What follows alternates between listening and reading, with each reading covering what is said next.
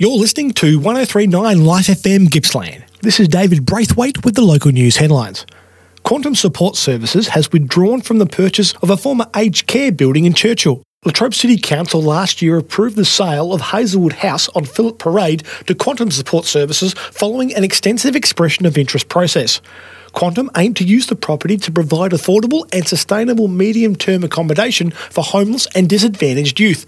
Quantum Support Services CEO Natalie McDonald said despite discussions with potential partners who shared its vision, the timelines for realising these partnerships and completing the necessary due diligence and funding arrangements remained uncertain, with the uncertainty posing challenges to the ability to move forward with the project. Ms McDonald said Quantum expressed its gratitude to Latrobe City Council for the opportunity to explore the possibility of bringing a youth foyer to Churchill. Latrobe City Council will now consider the future of Hazelwood House, which the council purchased in 2020 after the residential aged care facility closed the previous year.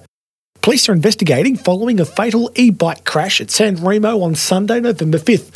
It's understood a 40-year-old officer man left a residence on Lorette Avenue, San Remo, to ride the e-bike to a nearby petrol station on Phillip Island Road about 10:30 p.m. The man returned home a short time later and informed family he had crashed the bike.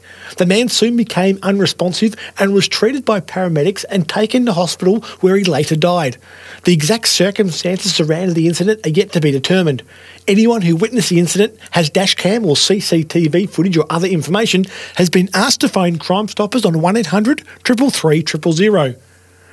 Claire Williams was elected Mayor of South Gippsland Shire this week. Previous Mayor Nathan Hersey didn't stand for the position but was instead nominated to be Deputy Mayor. Councillors Williams and Hersey were elected unopposed as Mayor and Deputy Mayor respectively. The state government is reducing paperwork for doctors and nurses to deliver better and faster care, with the modernisation of medical records now underway in Gippsland.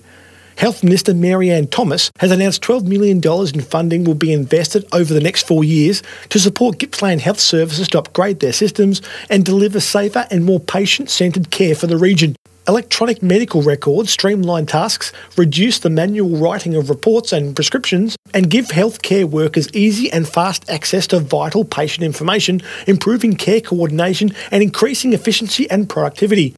The Gippsland Health Alliance will complete the digitisation of the remaining public hospitals in the region by extending its Altera Sunrise digital system to Gippsland Southern Health Service, Kurirup Regional Health Service, Omeo District Health, Orbost Regional Health, South Gippsland Hospital and Yarraman District Health Service.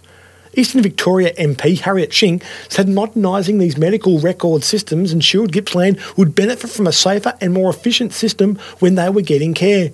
Fellow Eastern Victoria MP Tom McIntosh said upgrading the medical record system ensured the region could provide the community the best healthcare available close to their homes. TAFE Gippsland has taken home the silver medal in the Large Training Provider of the Year category at the country's highest accolade for vocational training organisations, the Australian Training Awards.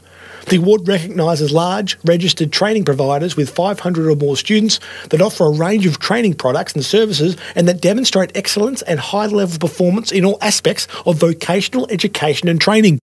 TAFE Gippsland CEO Laura McPherson said the award was acknowledgement of the dramatic but considered transition of TAFE Gippsland into the leading vocational provider. Ms McPherson said the silver medal was an accolade which will provide staff with added incentive to continue their everyday work to achieve TAFE Gippsland's vision of providing a skilled and thriving Gippsland.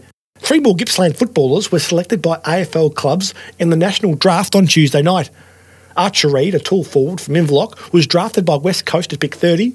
Jiath, a defender from Morwell, was selected by Collingwood at pick 37. Jiath's brother Changuth plays for Hawthorn.